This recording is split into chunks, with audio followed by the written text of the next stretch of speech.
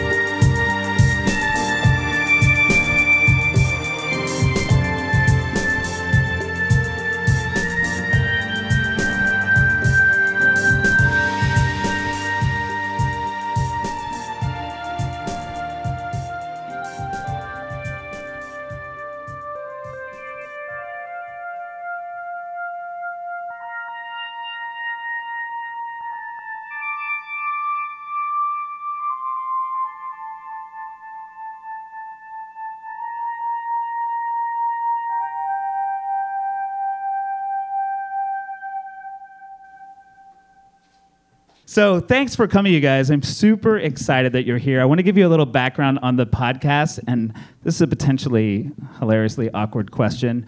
Who here listens to the podcast? Oh, what? 1, 2, 3. That was actually more than I expected. But you're here now, and it's mikeypod.com is where you can find it. I generally interview different artists. I have activists, but it's taken me, so I've been doing it for 11 years. I started when I lived in Houston.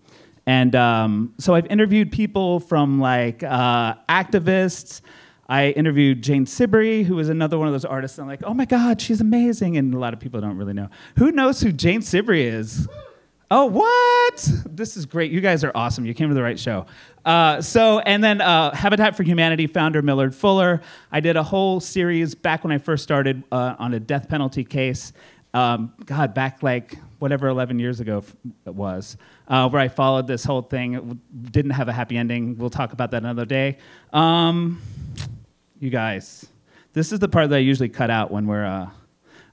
So I've done all the things on the card. I'm going to introduce the next person. So my next guest, first guest, I guess, is Duncan Flaster. And I first met Duncan on the internet like 1999, 1998. I love it's a whole series of these questions that I think people are not going to say yes to. Who here was on LiveJournal? What? No way. Really? Oh my! So one. Okay, cool. So that's where I first met Duncan. I was living in Houston, and LiveJournal was like a predecessor to Friendster, MySpace. Like it was the first thing like that, right? It was the first social media that.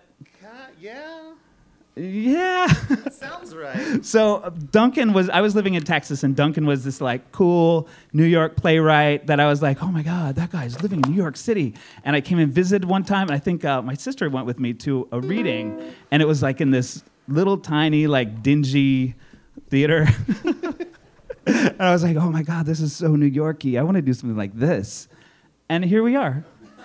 Ta-da! So I guess I can do my little Q&A for you from here. Sure, absolutely. Hello, Duncan. Hello. Thanks for being here. Good? Can you hear me? Yay. All right. Let's go to the Duncan questions page. God, it's so weird. We originally met in the early 2000s. Oh, this one was good. How has your experience of me changed since then?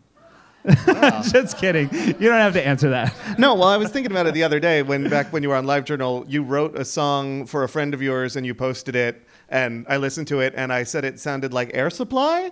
Oh, which wow. I meant as a compliment, but you were very upset. Was I offended? Yes. Did I say that I was offended? Yes. You were like, "Oh my God, I need to go work on this some more.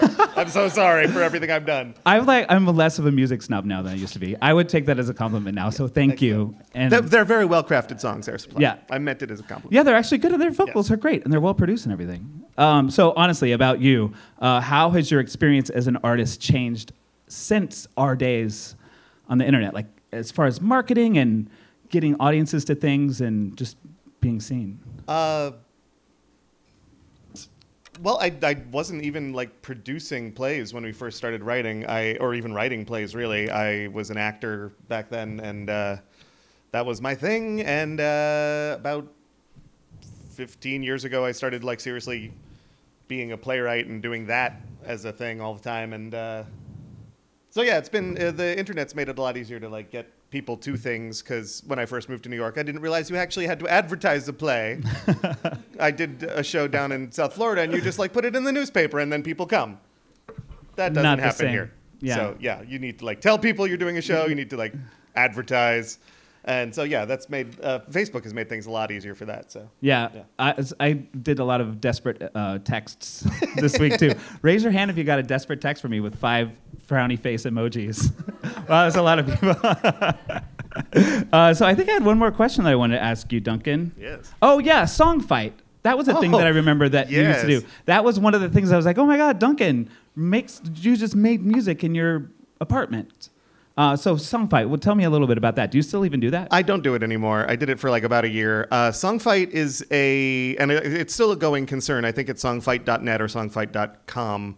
They post every week or so a title, and everybody writes a song with that title, and then it's on the internet, and everybody votes their favorite, and then people win.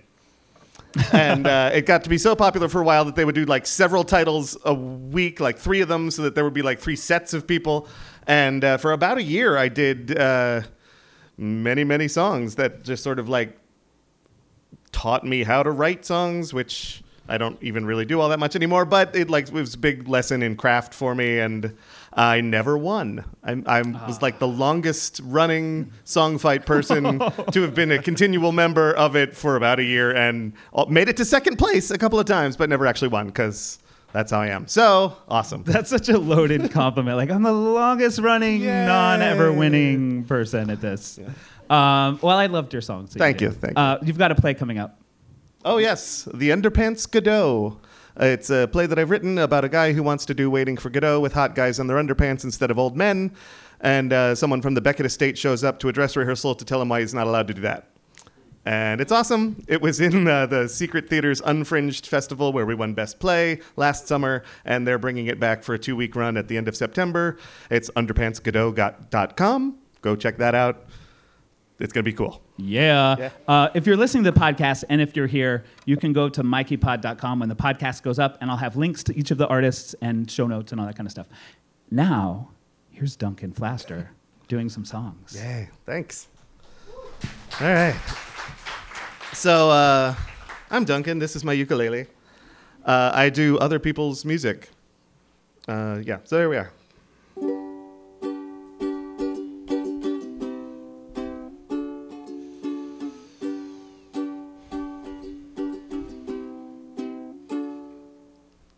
Looks like we made it.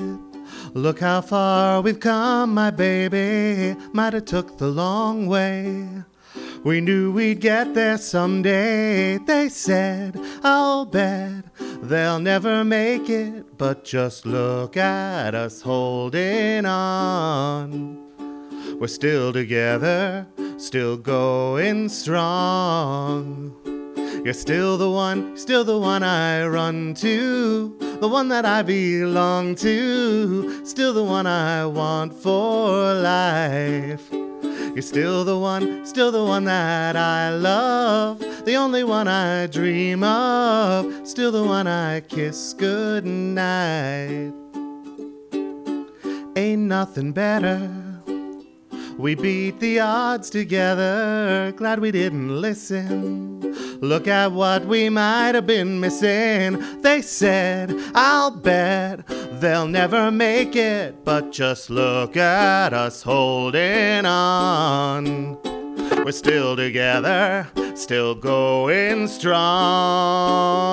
You're still the one I run to, the one that I belong to, still the one I want for life. You're still the one that I love, the only one I dream of, still the one I kiss goodnight. Looks like we made it. Look how far we've come, my baby. Thank you. Have a little Latin flavor for you now.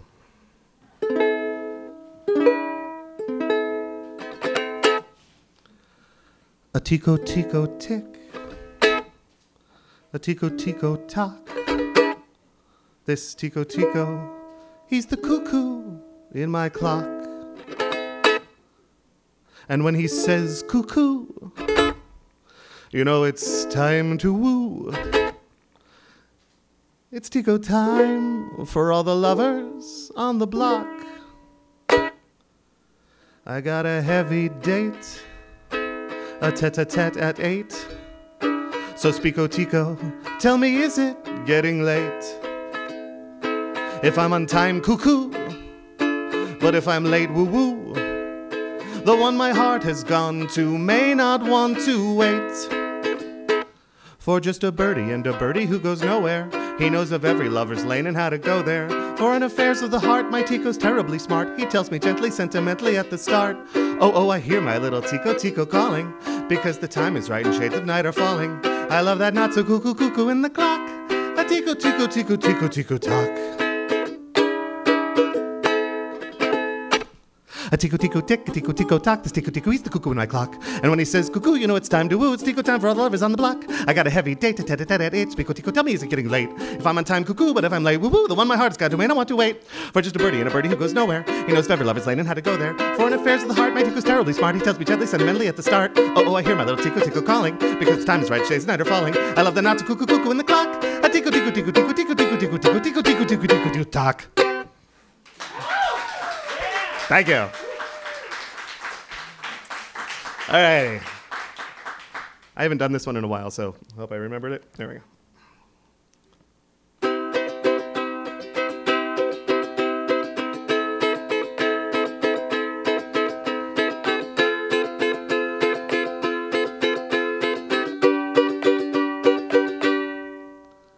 I hope that our few remaining friends give up on trying to save us. I hope we come up with a fail-safe plot to piss off the dumb few that forgave us. I hope the fences we've mended fall down beneath their own weight. And I hope we hang on past the last exit. I hope it's already too late. I hope when the junkyard a few blocks from here someday burns down, I hope that the rising black smoke carries me far away, and I never come back to this town again. In my life, I hope I lie and tell everyone you were a good wife, and I hope you die. I hope we both die.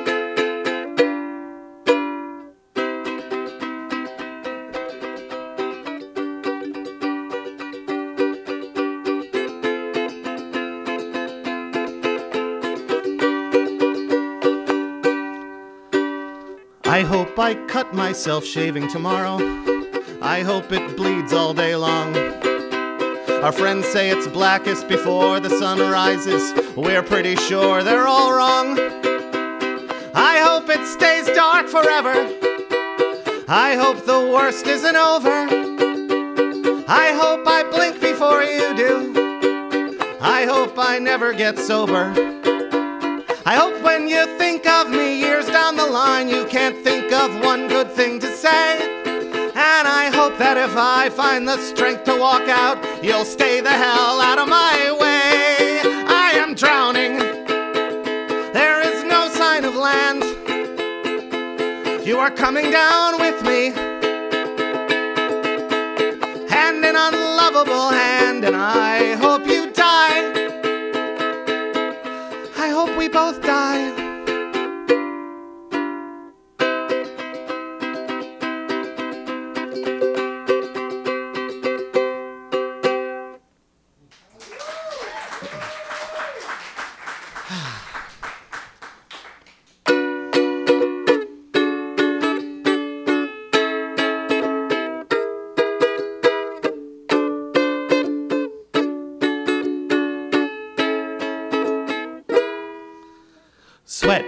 Sweat, baby, sex is a Texas drought. Me and you do the kind of stuff that only Prince would sing about. So put your hands down my pants, and I'll bet you'll feel nuts. Yes, I'm Siskel, yes, I'm Ebert, and you're getting 2 thumbs up. You had enough of 2-hand touch. You want it rough, you're out of bounds. Want you smothered, want you covered, like my Waffle House browns. Come quicker than FedEx, never reach an apex. Like Coca-Cola stock, you are inclined to make me rise an hour early, just like daylight savings time.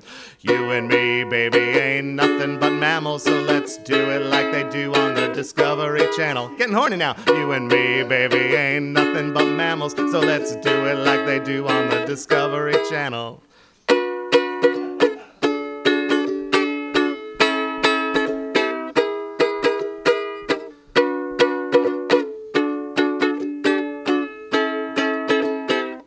I'd appreciate your input.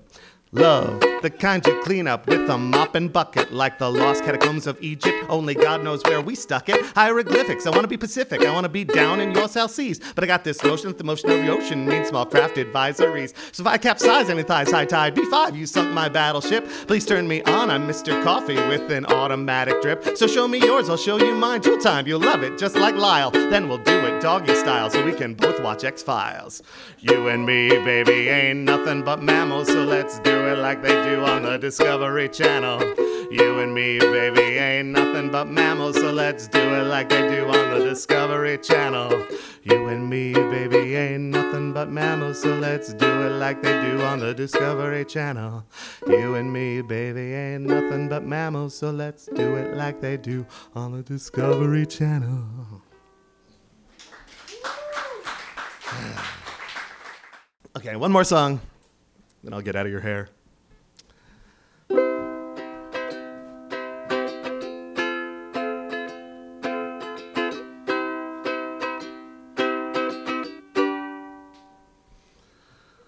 Many times I've tried to tell you, many times I've cried alone. Always I'm surprised how well you cut my feelings to the bone. Don't wanna leave you really, I've invested too much time to give you up that easy. To the doubts that complicate your mind, we belong to the light, we belong to the thunder. Oh, we belong to the sound of the words we both have fallen under. Whatever we deny or embrace, for worse or for better, we belong, oh we belong together. Maybe it's a sign of weakness when I don't know what to say. Maybe I just wouldn't know what to do with my strength anyway. Have we become a habit? Do we distort the facts? Now there's no looking forward.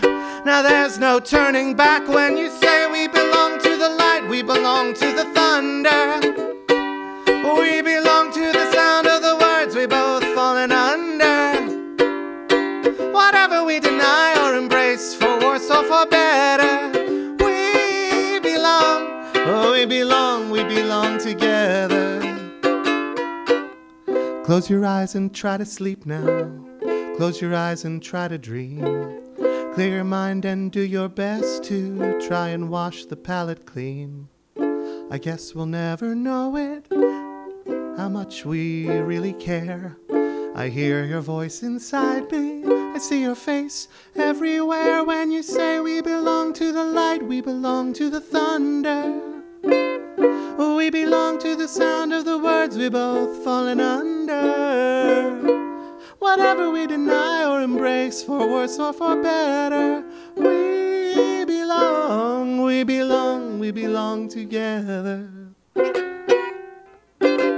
When you say we belong to the light, we belong to the thunder.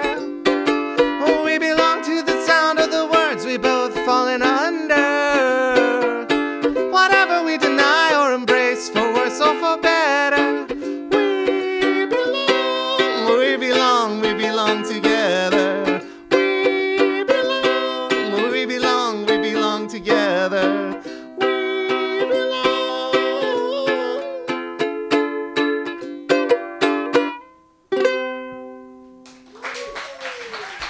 Thank you very much. Second plaster, everyone. I forgot to mention something. Yeah. The Naughty Jewish Boys calendar. Oh, yes. You want to give us a quick rundown on what that is? I'm also a photographer, and I think Jewish guys are hot. So I have made a Naughty Jewish Boys calendar, which comes in 2 editions. One guys in yarmulkes and underwear, and one just yarmulkes. So you can check that out at naughtijewishboys.com. Go out, purchase them. We're also on Instagram and Facebook and all those places where we have a Naughty Jewish Boy of the Week. Hashtag Naughty Jewish Boy of the Week. And go out and get that. Thanks. Are you seeking models? Do we need to... Still seeking models for 2017. But yeah, that's... All right. Yeah. Did you see any... Thank you, Duncan Flasta. All right, so let's go right on to our next guest. This is someone who I met in a coffee shop in my neighborhood, Windsor Terrace, Brooklyn. What's up, Windsor Terrace?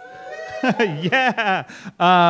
Victoria Liberatore is our next guest. Come on, Victoria. She was passing out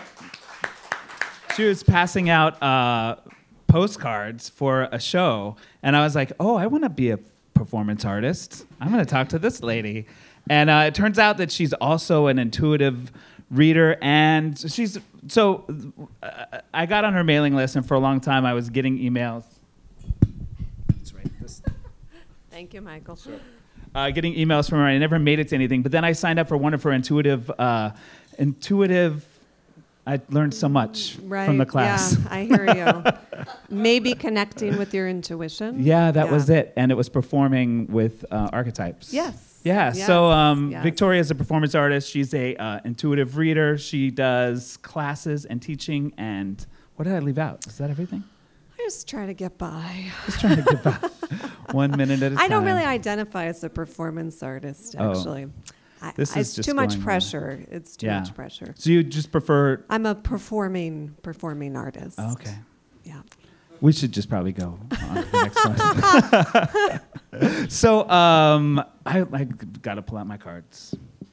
There's like the expectation I'm gonna like take a shit on stage as a performance artist. Yeah, I'm from the Midwest. It's more mild mannered than that. That's not. I was sort of.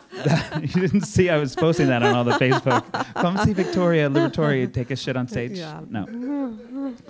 Oh yeah, this is a great question. How do teaching, intuitive work, and performing inform you as an artist, or how do they interact? One thing I just forgot, I've never told you this, that when you came up to me and you asked me about my show, I totally thought you were trying to pick me up. I had no idea that you were gay. I knew I was gay, but I was like, oh, this guy's hitting on me. Okay. Look at us now. I'm sorry. You don't have to be sorry. No, I feel really creepy about that. Should I introduce? I mean, it all worked out, more or less. We're standing here with these 20 people. I guess that's true. Living our dream. This is 20 Back more people. on top. Half of them are performing. This is 20 more people than were going to come a couple days ago. I think it's beautiful. Thank God you're all. Thank you for being here. You know what? Let's give a round of applause to the audience.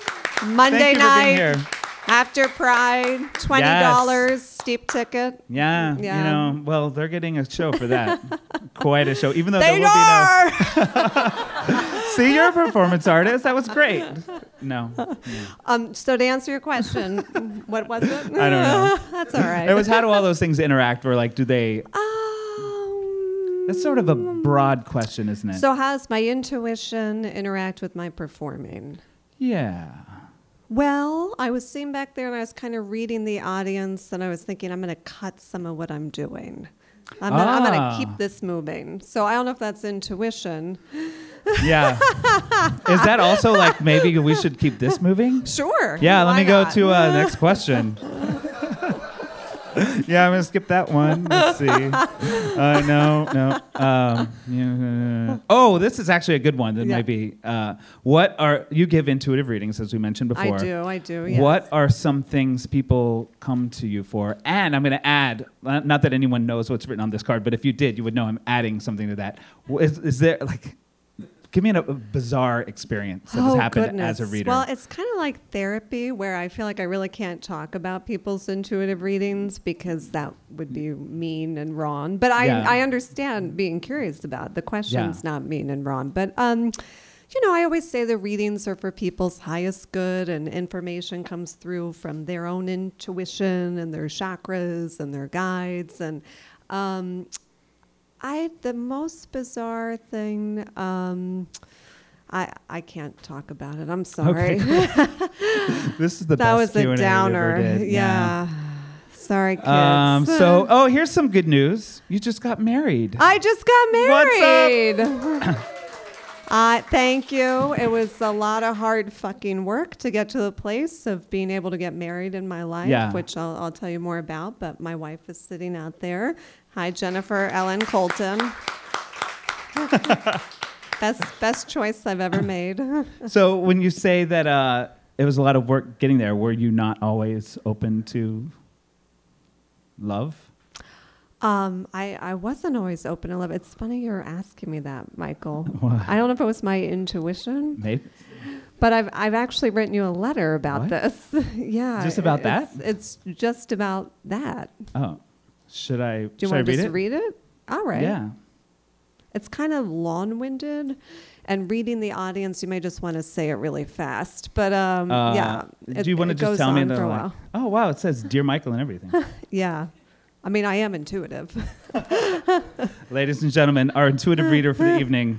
All right. So, Dear Michael, you asked me if I've always been open to love and how did I get there. I most definitely have not always been open to love. I certainly have been searching for it my entire life. As a matter of fact, I now believe it's the main reason I came to New York. Though if you had told me that almost 19 years ago, on September 6, 1997, when I moved here in a U-Haul truck, I never would have believed you. I had my eyes set on New York City to catapult me into fame and fortune. I went through many heartbreaks here thinking I was ready for love, but I now know that I was really just finding people who were more emotionally unavailable than I was, which I could just obsess over from afar. I used to confuse love with obsession. I imagined I was in some fabulous Merchant Ivory film of unrequited love and amazing clothing. If someone was interested in me romantically, I basically ran the other way.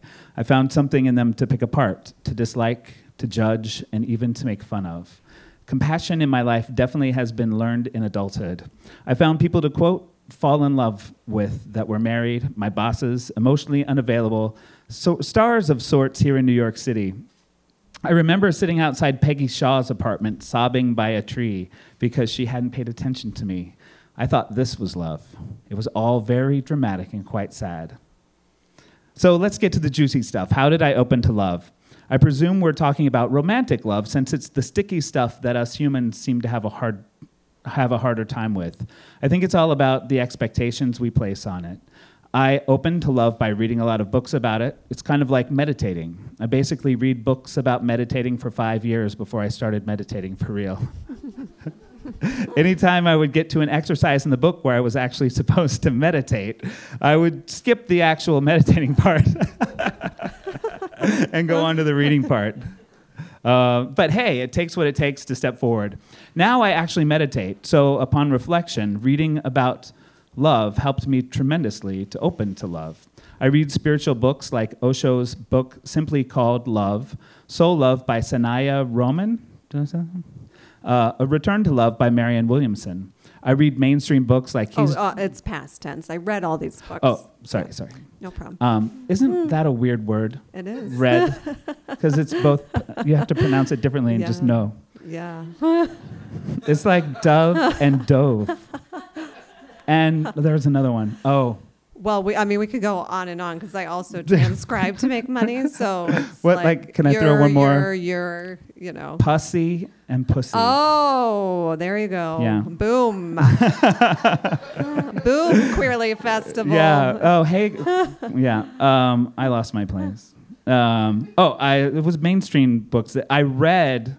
Mainstream books like He's Just Not That Into You, which was actually pretty helpful. And helped me learn that people are actually usually pretty obvious when they like you, and there's not a lot of guessing about it. Books like Codependent No More, and one of the most helpful books I read on love was by Kenny Loggins called The Imaginable Life, about his relationship he formed with his colon therapist. This is for real? Based on honest communication. It really helped me understand that I can't expect someone to be everything to me. Other ways I opened to love was by talking about it a lot, writing about it, and asking people questions about it, about their love lives and how they met their person. I had an amazing mentor who gave me this quote to apply to my love life: "Don't take the crumbs anymore." I can't tell you how many times I repeated this to myself. Another friend gave me this advice: if it's meant to be, you can't stop it. If it's not meant to be, you can't force it. This helped tremendously. My spiritual mentor gave me an exercise to let the water hit my heart chakra in the shower and imagine the wall around my heart melting. I started going to therapy. I talked about all kinds of shit in therapy from all parts of my life. I started to see my part in my love life, how resistant I actually was to it. I made a list of everything I was looking for in a person. I turned it over to the universe. That person came. It was great for a few months, then she went away for a week, and when she came back, she was like a different person. She paid more attention to the waitress when we were out to lunch than she did me. I was angry. It was good I was angry. The same person who told me we don't take crumbs anymore said to me, "You're not a victim anymore." I broke it off with this woman. I said to the universe, I never want to be with somebody that is not available again. I'd rather be single the rest of my life than go through this pain. I made another list. The first thing I put on the list was emotionally and literally available, and turned the list over to the universe again. And then I went on about the business of enjoying my life, myself, my friends, my art. Another friend said to me, if you want to be married, you need to go on a first date. So I went on many first dates, but nothing stuck. And then one did. And we've been together since August 16th, 2008. As a matter of fact, we got married 3 weeks ago. It was one of the best days of my life, which I can't even explain because I never thought I was a person that would say that. I've learned that even within a loving relationship, you can push away love, but that the more you open to it, the more you want it. Oh, the other big thing that helped me open to love is animals. I thought you'd appreciate that. The dogs in my life have especially worked their little puppy paws on my heart, digging in there, opening my heart further. They're so unabashed in their love that it's contagious. So in summary, Michael, I've read a lot of books about it. I've talked to a lot of friends about their love. I've talked to spiritual mentors and people I admire with more experience. I've prayed. I've turned it over. I've learned how to care for myself so that I could open to it. I've opened my heart to animals. I've focused on my heart chakra. I've set intentions. I've done affirmations. This is a list. Mm-hmm. I've manifested that there's been a certain letting go and trusting. I don't think I realized how much effort I've actually put into opening to love. It is really good to realize this right now because I'm in a place that I don't know what I want to do with my life as far as my career or passion or even making a living. So it's so good to remember how much effort I actually put into getting to a place where I could get married, and it felt so wonderful and effortless and joyful.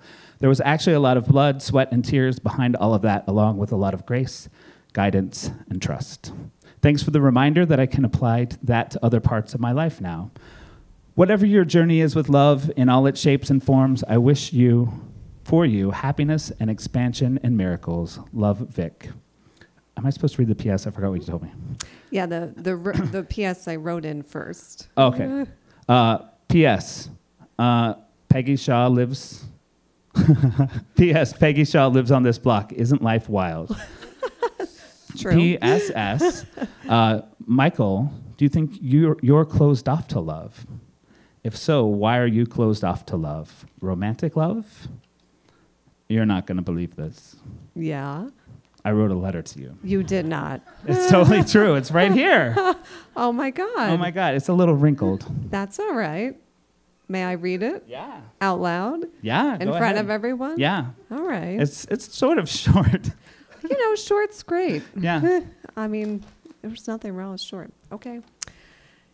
Dear Vic, I had the perfect answer to your question about my resistance to romantic love. I bristled and called, squirmed, and even mugged for the non-existent camera. It wasn't there, and neither were you, so I'm going to write it down. Awkward faces don't translate well to the printed word, and it looks like I'm stalling again. Another paragraph of poetic attempts, a feeble mask for my fear. That's the last procrastination paragraph, I swear. There was a hymn some time ago. We lived in the same space and even took dumps together. There's a theme tonight. Yeah. Chatting. Intuition. Chatting about our day while one of us BM'd. I have fun talking about gross stuff like that, but it's really that intimacy that I'm talking about here. I don't ever remember being so human with another person before. Maybe the dark side of that is what keeps me away, the way I couldn't fall asleep. I mean, I literally couldn't fall asleep unless he was in my arms. Maybe it's the way I shut down chapters of myself when he and I were together, too afraid that he wouldn't like these parts of me that made us different.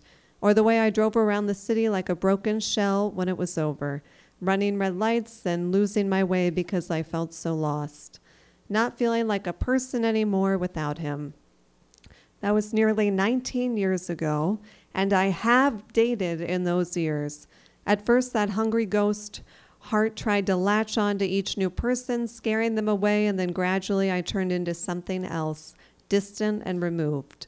I once broke it off with a guy because he was always too happy to see me.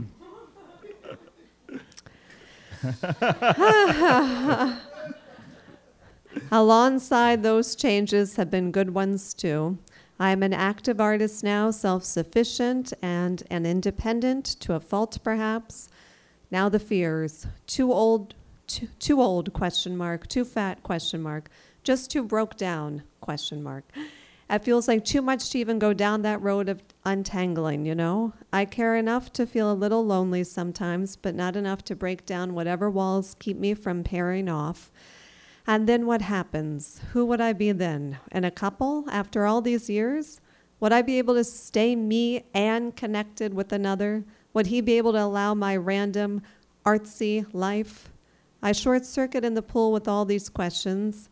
And then when I look around, no one's asking anyway, so I just let go and solo swim. Michael. Thanks, Michael. Sure. It's so strange that we did this. I know, right? Yeah. You know what else we could do? I mean, this kind of relates. Yeah? I mean, we both are queer. We're in this queer, even though I thought you were hitting on me. We're in this 6 years ago. We're in this queer festival. We could share about our queerness for a minute. Let's do it. I'm going to go sit down and you can... All right. Hi, queers. Hi. Hi. I'm Victoria. I'm queer. Hi. I actually usually identify as a lesbian. I don't know when that started, but I'll say I'm a lesbian. I actually usually have to come out every day as a lesbian because I don't look like a lesbian, because most people think a lesbian looks like Ellen.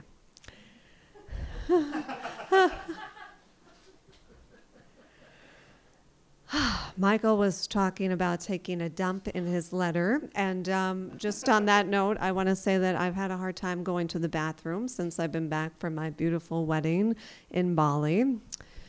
I often have a hard time going to the bathroom, actually. My mom had colon cancer, and I really need to get a colonoscopy, but I've been putting it off.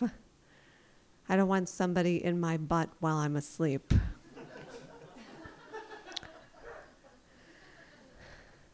Your anus is a very tender part of your body.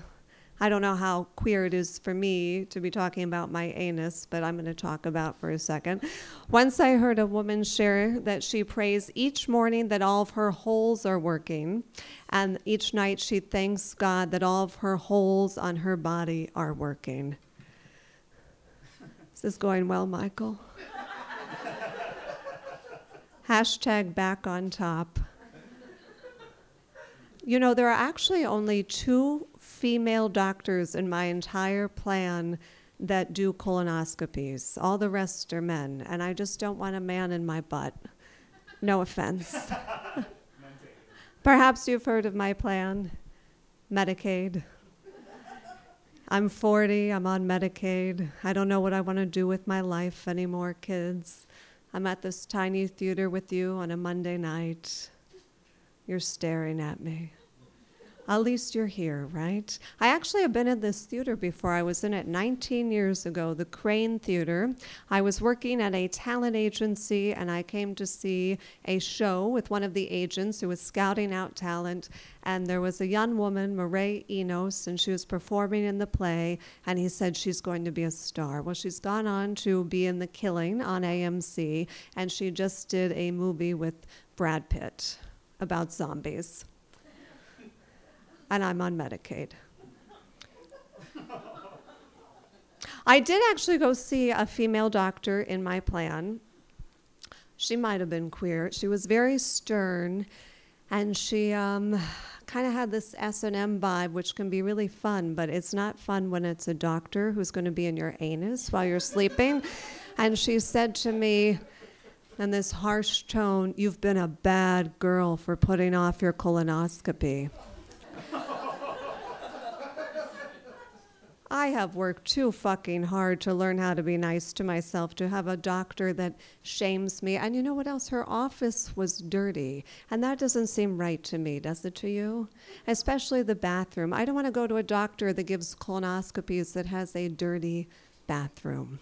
So being queer, there were no queer people in Ohio growing up in the 1980s, none on TV, none in the movies, none even out shopping at the grocery store. Think Ohio, 80s, big hair, shoulder pads, neon bracelets. Ohio, 1980s, girls just want to have fun and they're being touched like a virgin for the very first time. Ohio, 80s, the Cold War, we would have these drills where we would hide under our desk in case the Russians sent missiles over. I don't know what good being under a metal desk would do if the Russians sent missiles over. I always thought, oh, the metal's just going to stick to my head. Nonetheless, we had the drills. Then there was the AIDS epidemic sweeping the country. So growing up, sex was terrifying. Sex meant death. And then, of course, there was Nancy Reagan's just say no to drugs, which I did. I said no to drugs until I was 21 in New York and I was offered ecstasy. And then I said yes to drugs. And I kept saying yes to drugs and yes again to drugs. And I don't think my dopamine levels have ever been quite the same since. As a matter of fact, coming here tonight, I had to sit down in the bathtub when I was taking my shower because it was just too much. The first gay person I ever met, Michael, I was 13. His name was Matt Taylor. He was in his 30s. I was volunteering at a science museum, Ohio Center of Science and Industry. This was back when I was taking the town by storm in Columbus, Ohio.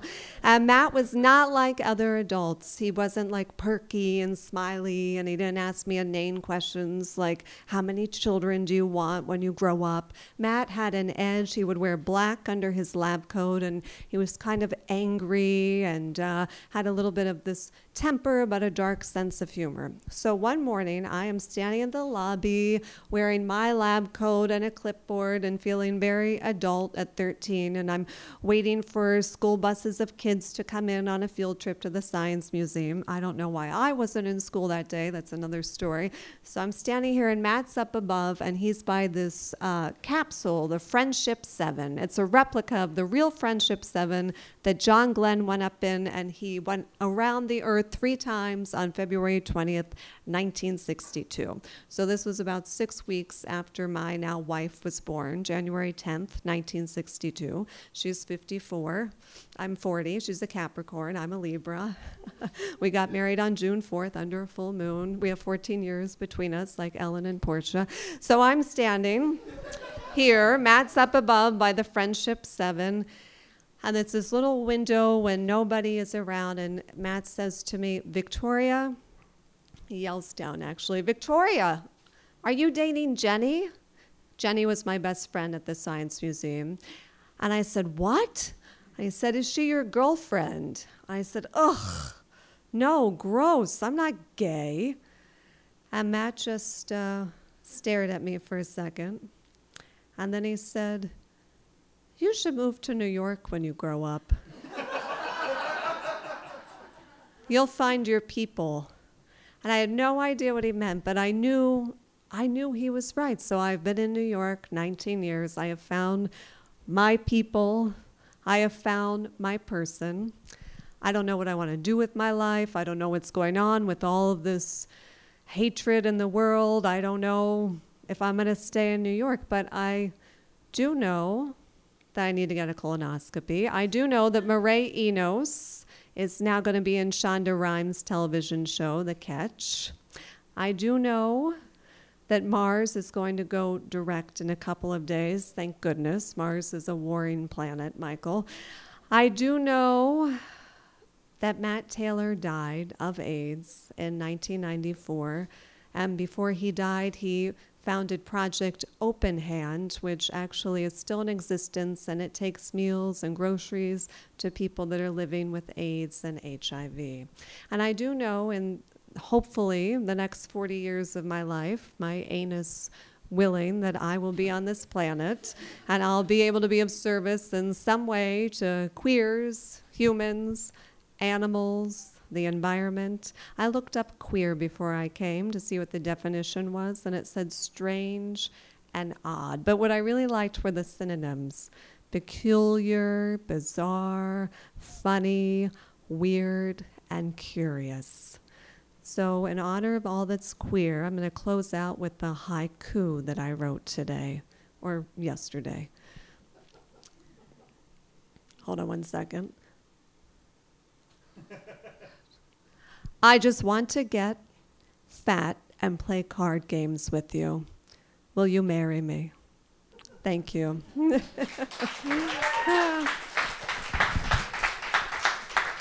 And now I'd like to invite Michael up to share his experience, strength, and hope in his queer story.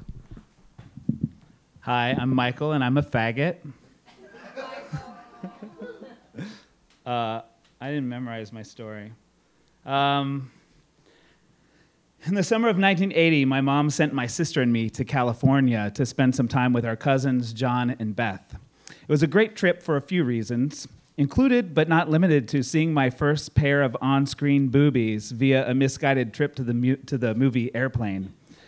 In stark contrast to my complete non-reaction to the sighting of a pair of naked, jiggling breasts was my complete mega reaction to my cousin Beth's record collection.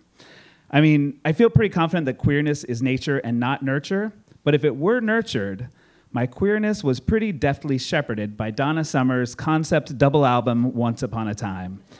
I hadn't been introduced to disco yet, but those funky bass lines, lush strings, and double hand claps resonated deeply in my soul and awakened something fabulous. I can't remember why, but Beth actually gave me her Once Upon a Time. This stand is really making me sad. Sorry. Oh, I'll just leave it alone. I can't remember why, but Beth actually gave me her Once Upon a Time double album and on the radio Greatest Hits Volumes 1 and 2 and the 12-inch single To Rapper's Delight by Sugar Hill Gang. It was tough to get that vinyl packed and home safely to Houston, but I did. And on my next visit to my friend Andy Wigington's house, I arrived with Donna Summer records in tow. He, too, was transfixed by its relentless grooves and beguiling lyrics like, "It's a nightmare, a daymare, a bad mare no matter which way mare." Right?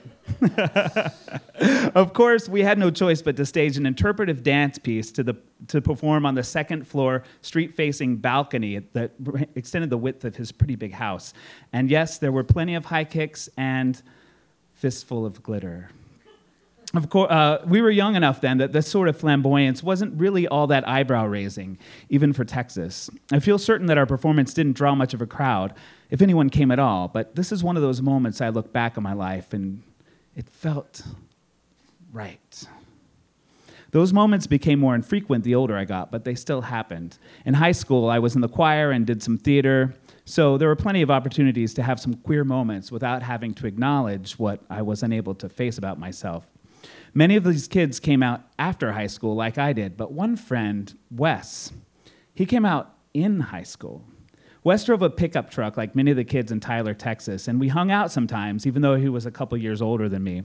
I always liked the way he drove with his umbrella in the gun rack in the back window of his pickup truck. Wes and I were parked outside the choir room late one afternoon, just shooting the shit. He got a little weird all of a sudden, and he had said he had something to tell me and hoped we could still be friends after. I'm gay. He just blurted it out like that, kind of calm. I was shocked, but not really. But really. I had to decide what to do with that really fast. Even though it would be a few years before I could accept that I was gay, I did perceive myself to be someone who was very open to my new gay friend. I explained that it didn't bother me at all, and of course we could still be friends. Then he looked right at me and said, "Oh, well, I told you because I thought you were." And that last sentence ended like a question, even though it wasn't really. "No, but I really think it's fine that you are." The thing is, I don't remember hanging out with Wes after that. Maybe I got freaked out that he had me pegged for a fellow homo, or maybe my being so closeted freaked him out. I do feel like I betrayed him in a way, even while acknowledging that I did my best as a gay teenager in East Texas. I remained closeted for a while, but on my return to Houston after graduation, I started running with a pretty queer circle of friends. But that's the kind of open-minded and tolerant heterosexual I was in those days. One night, a group of us had plans to see Bronski Beat at Heaven Nightclub, a gay bar. I was underage still, but my friend David actually knew Steve Bronski, and we were on the guest list. Just like I hoped, they didn't check my ID and just ushered us straight back to the storage closet turned green room. It's funny thinking of myself there now, this closeted 19-year-old with a strong aversion to alcohol who was embarrassed by any mention of sex, hanging out with my gay friends in a gay alcohol closet with a gay dance music icon who was making gay moves on all those cute young gay boys. It was pretty gay. And then it got gayer. When the show started, my friends and I went into the club itself. I don't know how I can express this accurately. What I saw and what I felt being in this place.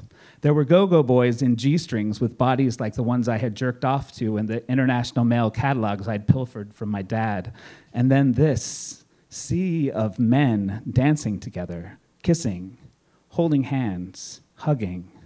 No one seemed to be ashamed of who they were. And I found that beautiful and revolting in a way that I really can't explain. I was so confused further by the fact that these were mostly just regular-looking people.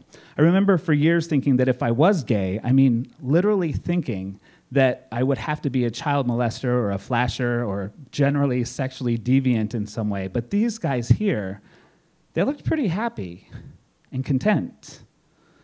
It was another one of those moments that felt like I had found my home, and it scared the piss out of me, and I liked it. This night propped itself up in my memory a couple of weeks ago as I tried to get my head around what happened at Pulse nightclub in Orlando.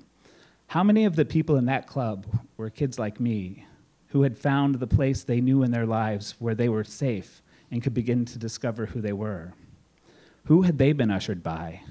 If not Donna Summer, Wes from high school, Steve Bronski, David Parnell.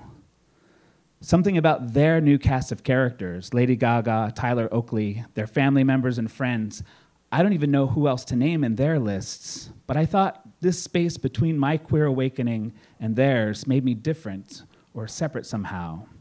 Maybe I thought they were less than because it's so much easier to come out now, or I was inferior because of my age, but no. This is our fight and our experience. So to my own personal queer Jesuses, I thank you. You helped me through the airwaves, on the dance floor, on the streets, and in the sheets to be who I am. Breeders, dykes, faggots, drag queens, trans and cis, queers. As an adult, I see you on the internet, on the race course, from the pulpit. You all helped me learn who I am, and I so hope I am returning the favor. Happy Pride.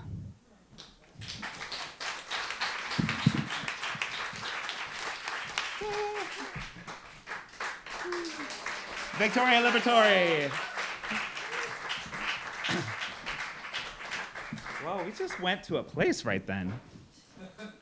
So we have another guest. And I keep forgetting to mention, the bar is open throughout the show. So as long as it's not like super quiet or anything like super, be discerning. Go to the bar when it feels appropriate, but do go to the bar. Connor looks lonely.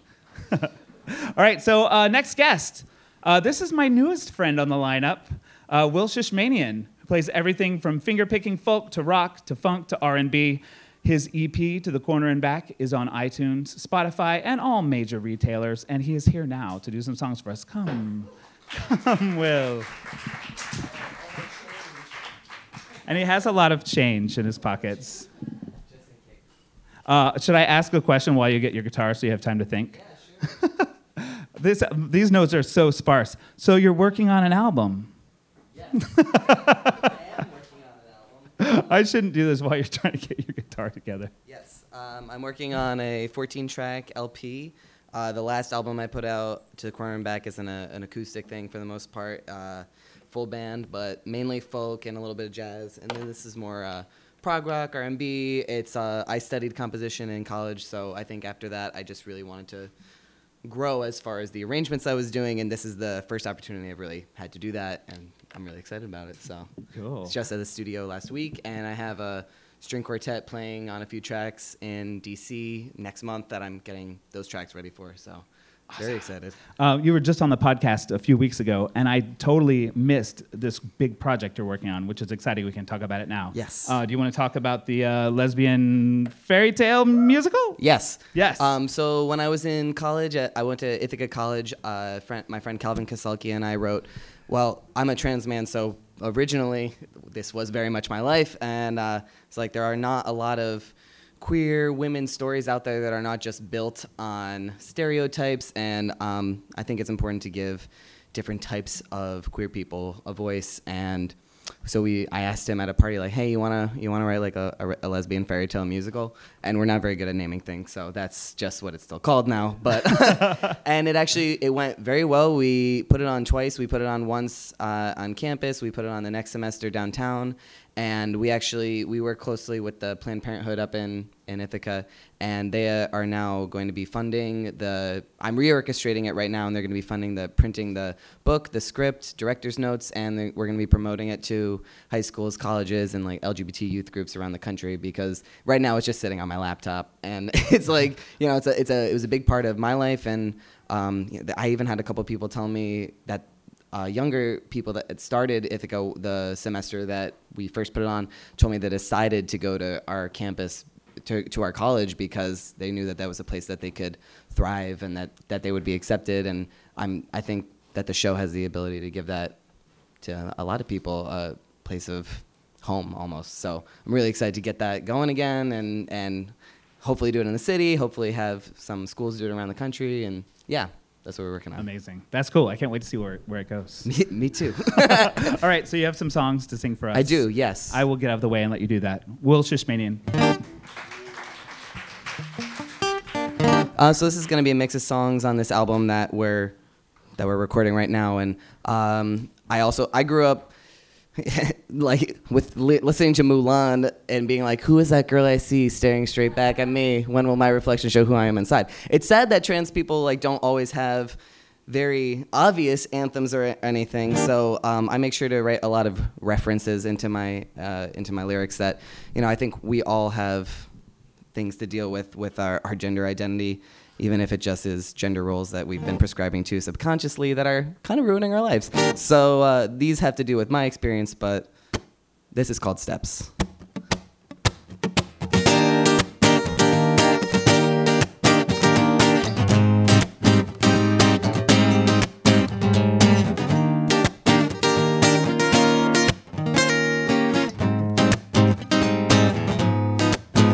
There are strangers hanging by the street signs, and a danger growing in my mind. Now it's you breaking free, but to these places you take me, pumping through my veins.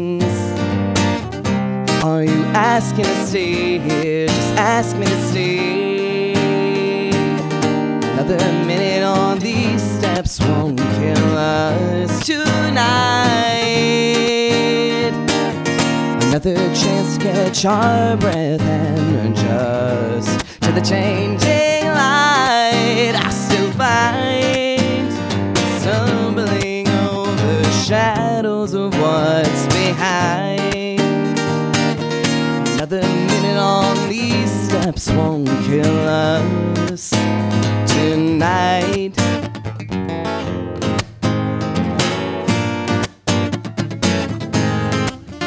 There's a tightness in my chest that I'm unbound to. Makes me weightless when I am around you. Now it's you and me, passing time to already, pumping through my veins. Are you asking to stay here? Just ask me to stay. Another minute on these steps won't kill us tonight.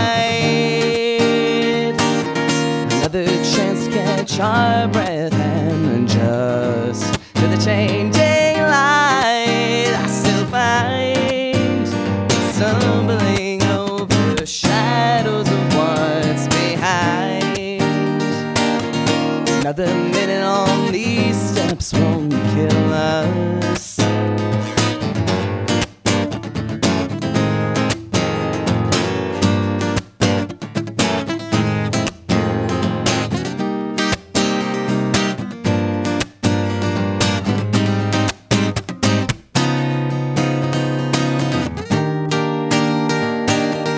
Another minute on these steps won't kill us tonight. Another chance to catch our breath and adjust to the changing light. I still find stumbling over shadows of what's behind. Another minute on these steps won't kill us.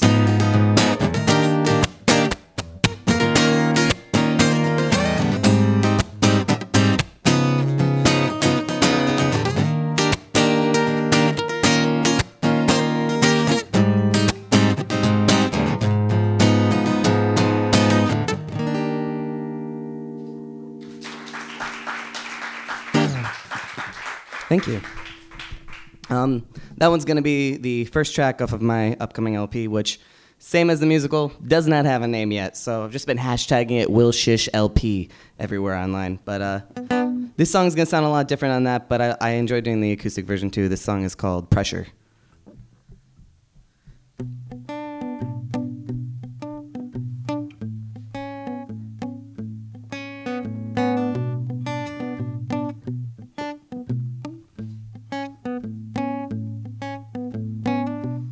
Stripped back this room, one thought consumes.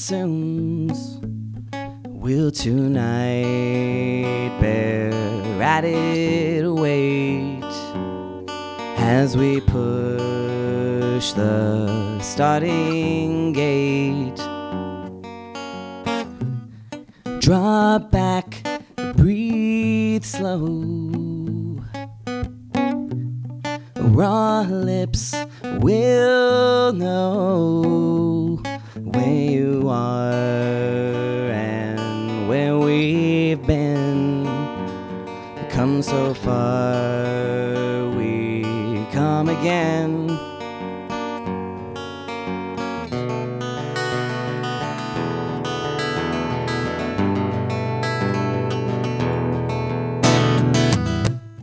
Speak soft, speak now, or I'll fall somehow into sparks that flood your eyes. While I'm deeper, they are wide.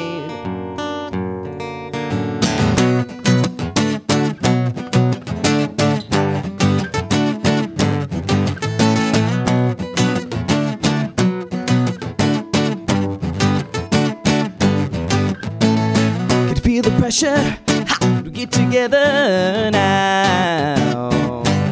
If you're feeling better, oh, come stick together now. Feel the pressure, we get together now. If you're feeling better, oh, come stick together now. Feel the pressure, get together now. If you're feeling better, oh, can we stick together now?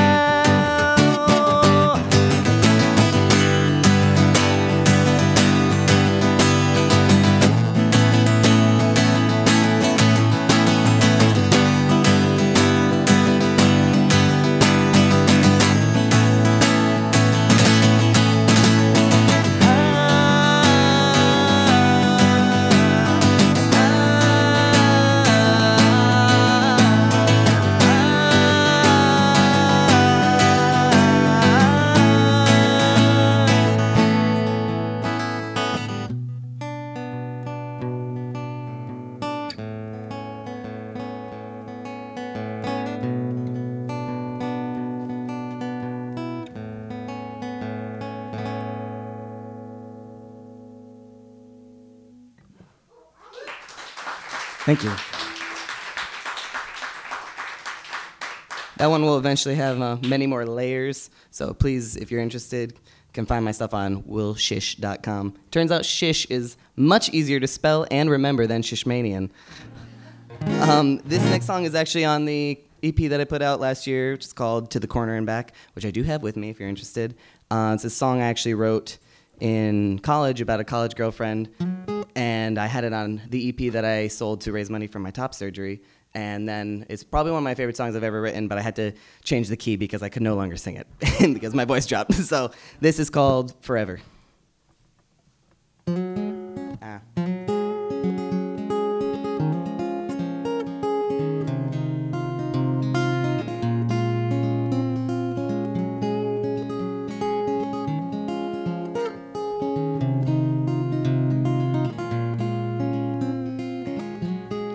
Curtains are open to let the cool air in and keep the warmth between the sheets.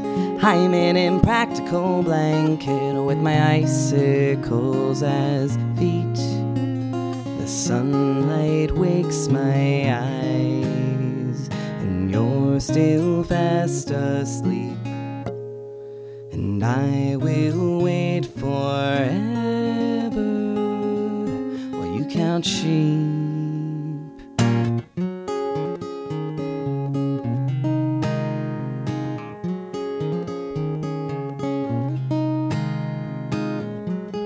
The mirror in the bathroom, sweats of your shampoo, and my body washing intimacy.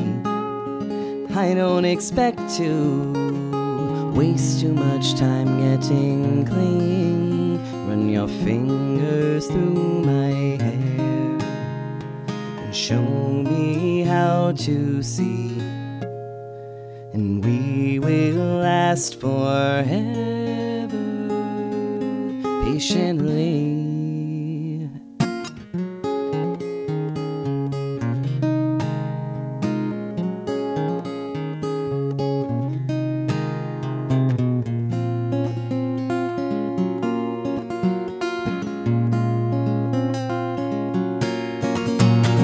Wind me up like the watch that you bought me. Pour me one more cup of coffee with cream that tastes like you. Maybe that will get me through. The clock in the kitchen reads 1/2 the time you had to be out the door. We both know when you come home, won't be here anymore. But no matter where we are, I will dream of you. And we will last forever, if you want me to.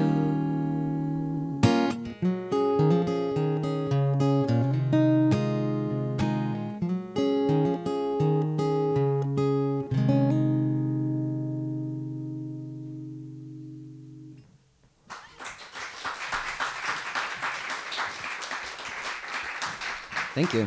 I really like this audience size, actually. It's kind of nice that I play shows to, I have very dedicated friends, my best friends in the audience, front row right now, who I'm like, you've heard the same few songs over and over, so it's really nice to be able to share, very personal songs to me with a whole new group of people. This one, however, is brand new. Even you haven't heard it. I was just recording this in the studio last week, and I've been playing it a lot for that reason. I recorded the bass line today, so I'm going to play it. This is called, it's another slow one, but it's going to be more of a rock ballad thing once we got electric guitars, so imagine that. This is called Tell Me It's Alright.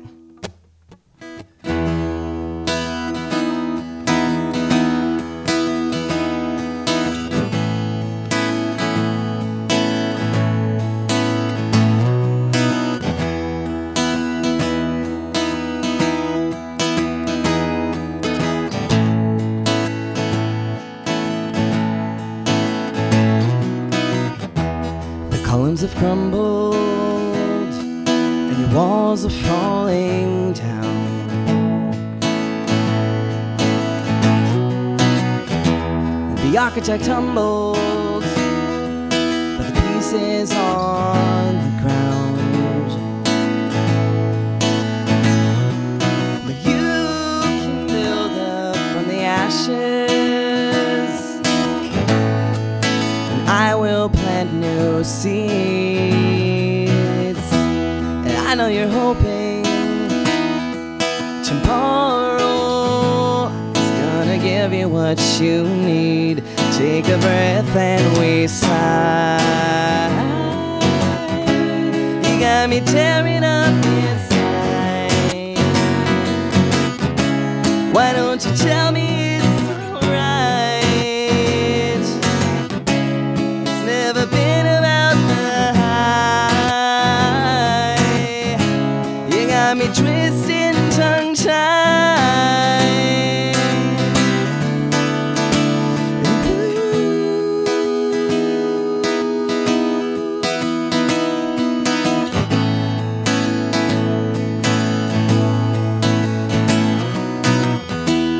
Something is softened, the fruit from which we grew, so ripe till it's plucked from the roots, toxic and tender, like the night we've spent tossing and turning, just trying. Take a breath and we sigh.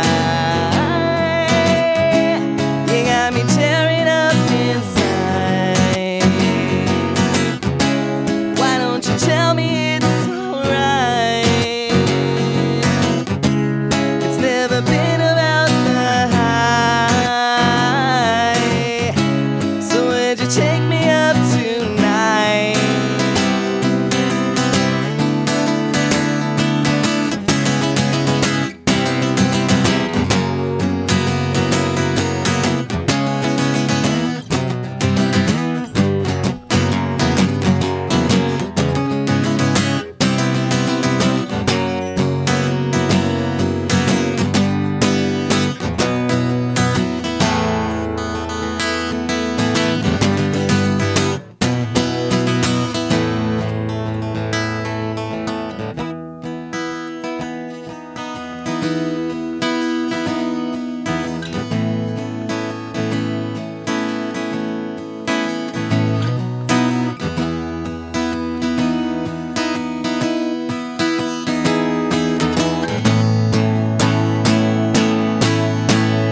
Take a breath and we sigh. You got me tearing up inside. Why don't you tell me it's alright? It's never been about the high. So would you take me up tonight?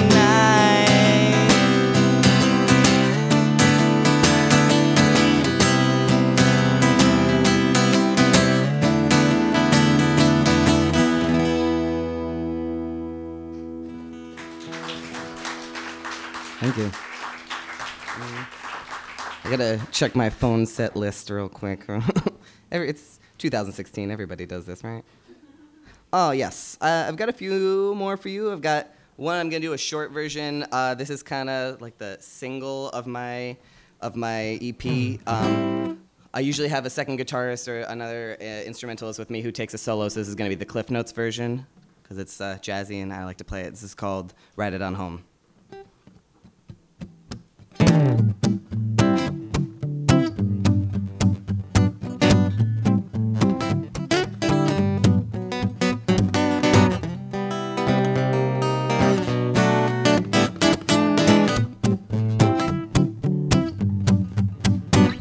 We're stopped like a train on its tracks, with a sense of direction, but no way to turn back.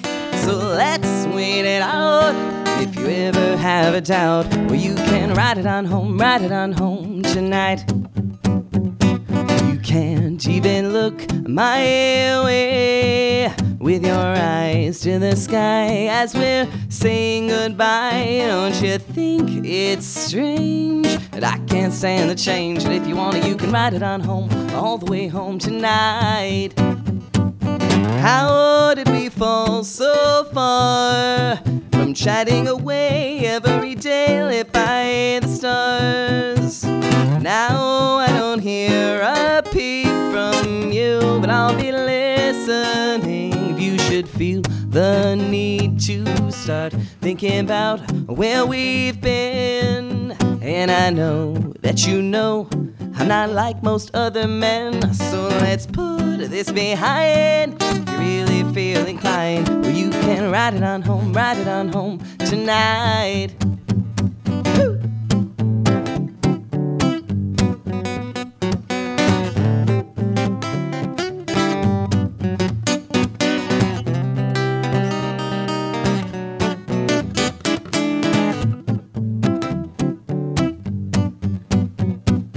How did we fall so far from chatting away every day lit by the stars? Now I don't hear a peep from you, but I'll be listening if you should feel the need to start thinking about where we've been. And I know that you know I'm not like most other men, so let's put this behind. If you really feel inclined, you can ride it on home tonight. Ride it on home tonight. Ride it on home tonight. Come on!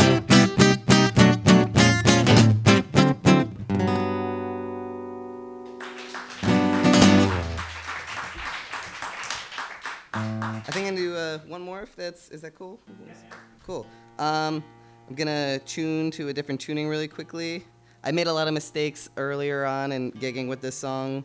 I wanted to open with this, and then I broke all my strings like every time. So now I save it for the end. I actually got the idea for this tuning because I was listening to a lot of Joni Mitchell at the time. Yeah. Which I don't know why it took me so long to listen to Joni Mitchell, but some good things happened, and I was listening to California, and I had already been playing some open tunings because I listened to a lot of Kaki King as well, speaking of queer musicians. Yes, good.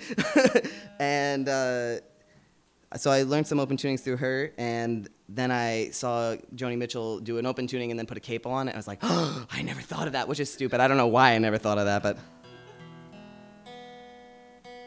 So I had originally written this song, which I think I'm gonna play the other one with the capo now that I've talked about this. But I wrote a song it's all about moving to New York, but I've kind of already outgrown a lot of it. So in this tuning, I wrote a song that is actually about my cat, which is I played on Michael's podcast, but I made it sound like it could be about a romance too. So, listen with both filters. I do love my cat, but not romantically. So this is called, and actually I should pull it up, but on my EP, it's me with a guitar, and then it's like my cat looking up at me. I tried to put little like song bits in there. I know, why didn't I do that? Next show, cat projections. All right, this is called Jump Right Through My Love. Thanks so much for your time.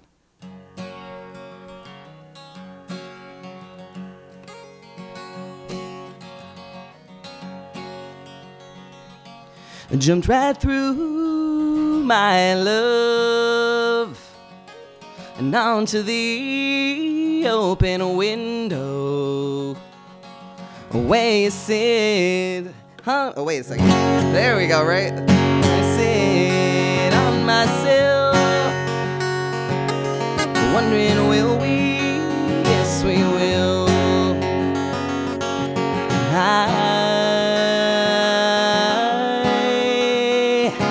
The bridge to you, and I just the bridge to you. Jumped into my door and onto the bedroom floor. Squint your eyes, wondering, will be, is this it? I just a bridge to you.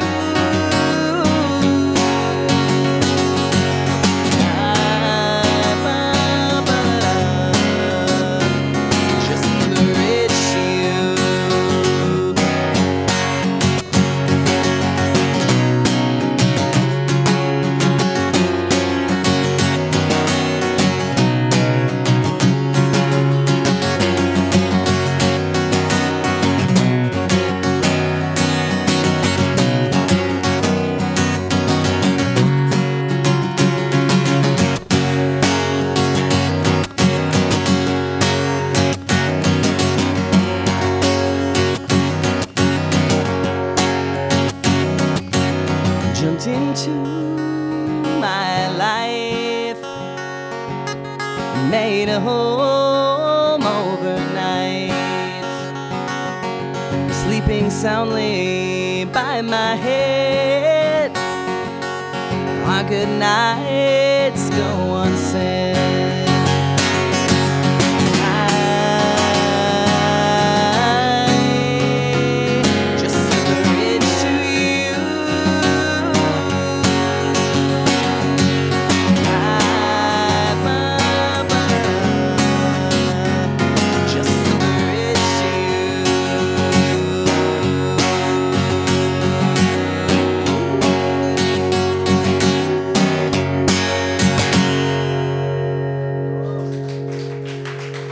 Thank you.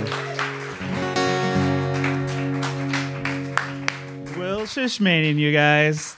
Thank you so much. Are we good to pull the... Yeah, I think he's got you.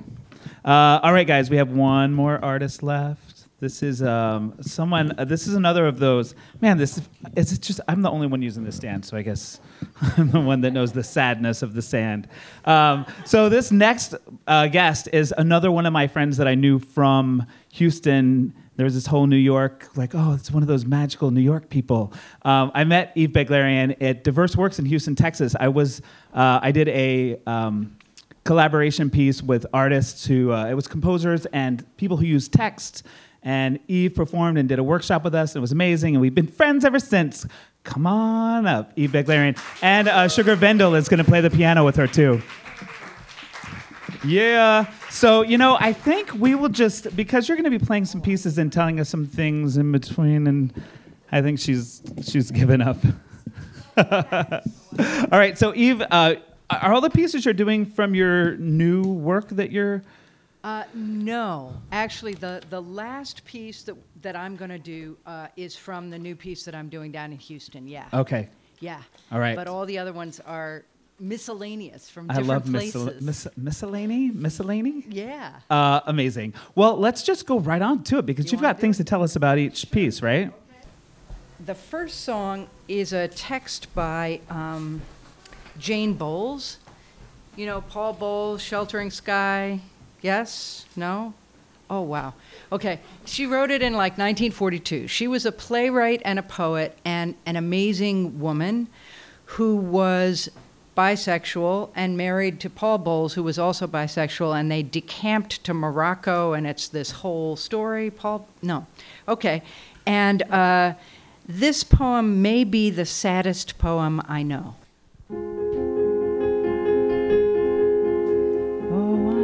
Sad for never knowing courage, and I'm sad for the stilling of fear. Close to the sun now and farther from the heart, I think that my end must be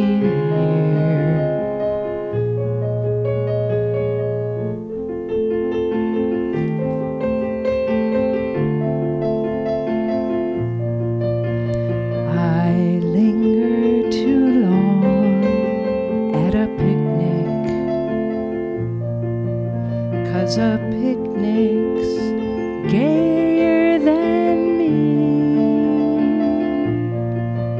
and I hold to the edge of the table, 'cause the table's stronger than me, and I lean on anyone's shoulder, because anyone's warmer than me.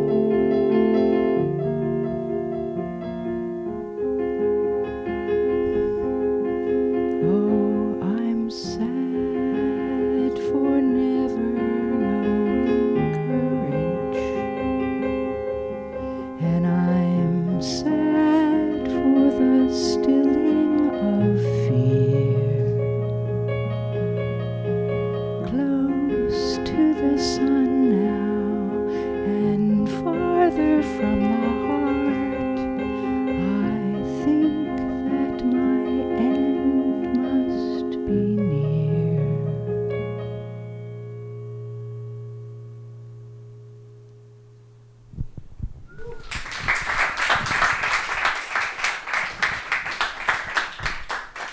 Jane Bowles, remember her.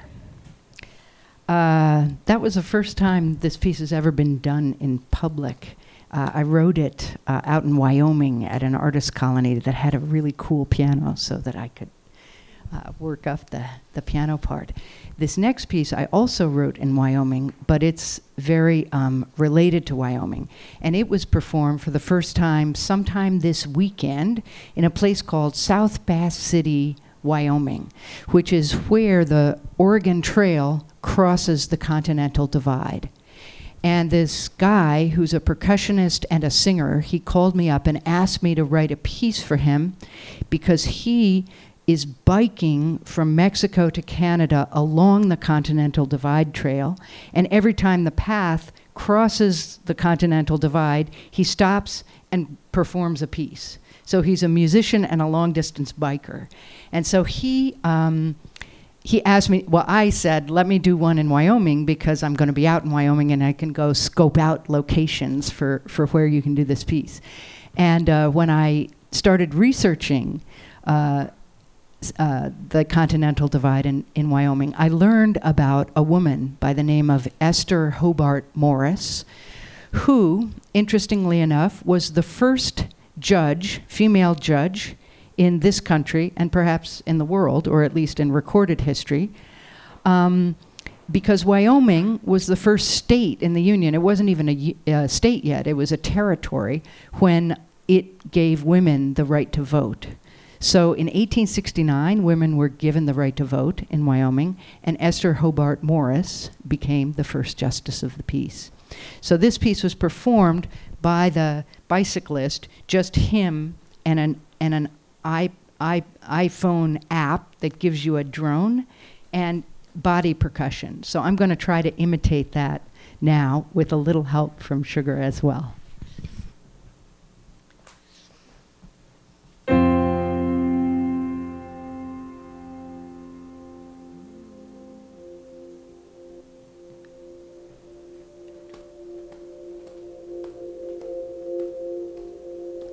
Esther Hobart Morris, doe of the Wyoming dawn.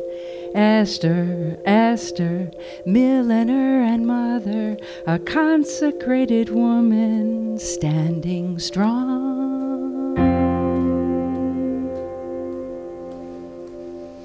Esther Hobart Morris, you are my morning star, abolitionist and suffragette, succeeding ugly bigot Justice Barr. Esther, show me justice. Esther, bestow your peace. I'm longing for your wisdom, unfurled from west to east. You're what justice looks like, the justice of my peace, an enacted female standing tall, giving voice unto the least. Hey, ma'am, thank you, ma'am. South Bass City is the real-life suffragette city. South Bass City is the real-life suffragette city. Esther Hobart Morris, your justice brought you peace. I know your sojourn at the divide brings hope, hope that does not cease. Married to a brawling drunk and neither young nor pretty, you use the law to take him down right there in South Bass City. Esther, show me justice. Esther, bestow your peace. I'm longing for your wisdom, unfurled from west to east. You're what justice looks like. The justice brings me peace. A righteous female standing tall, bringing lives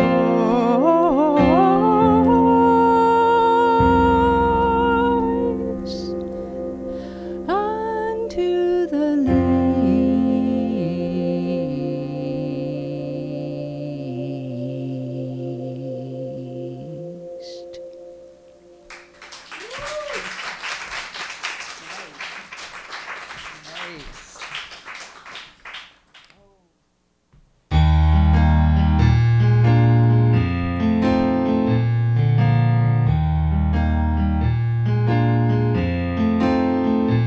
Lovely lady, lovely lady, go ahead and cry, pretty baby. I won't let it bother me. Serves you right, little darling, for being so mean to me. Whatever made you think you could run around on me and come back when you feel like that will never be? How could you make me feel so blue? 'Cause I worry over you. Why, I know you worry too. Darling, my love is true.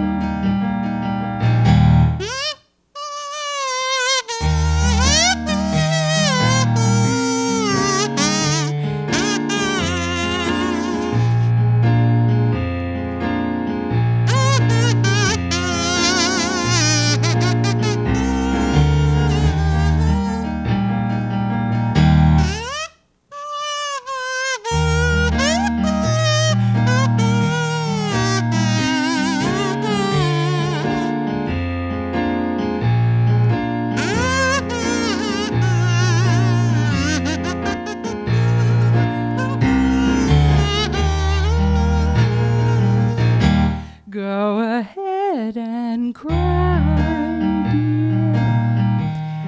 I won't let it bother me. It serves you right, little darling, for being so mean to me.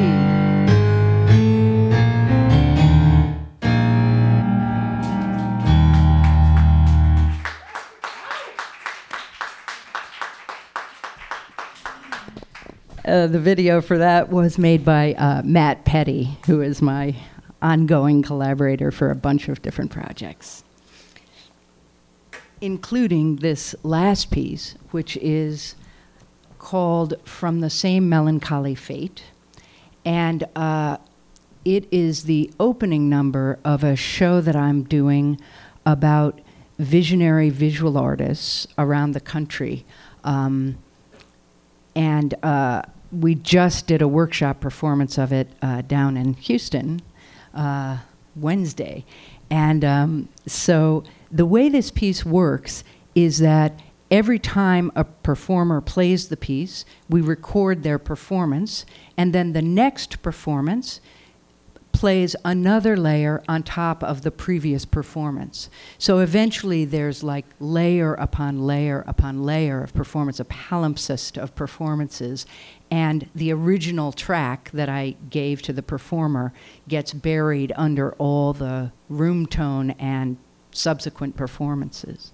So this is pass number 3 of my version of From the Same Melancholy Fate.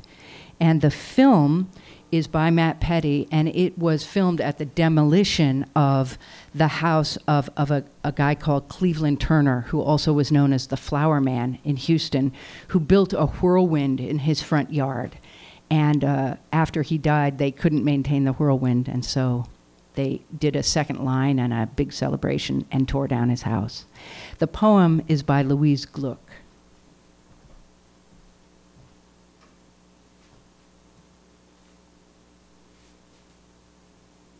Not I, you idiot, not self, but we.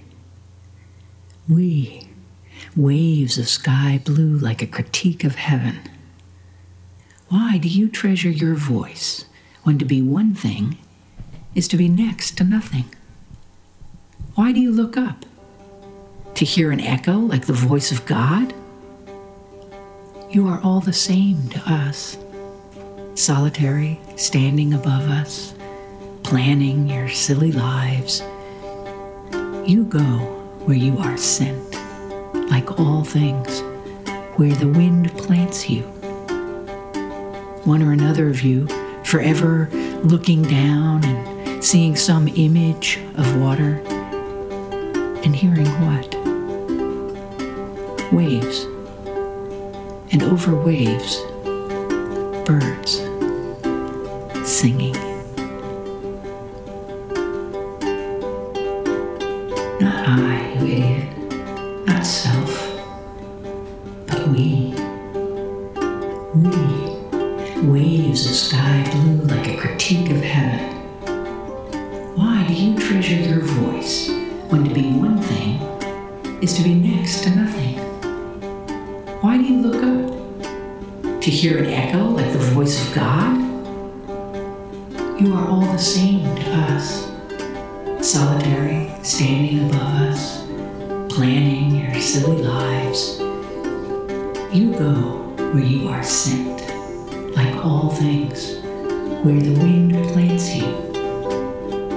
One or another of you, forever looking down and seeing some image of water, and hearing what? Waves.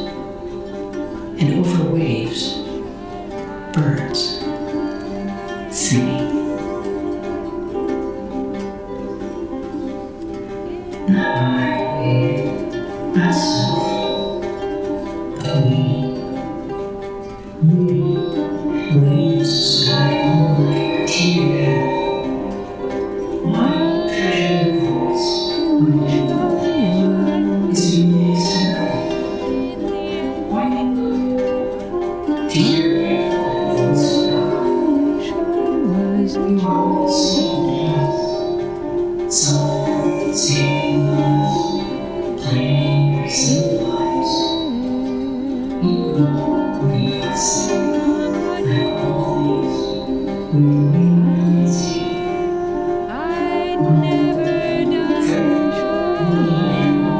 See some image,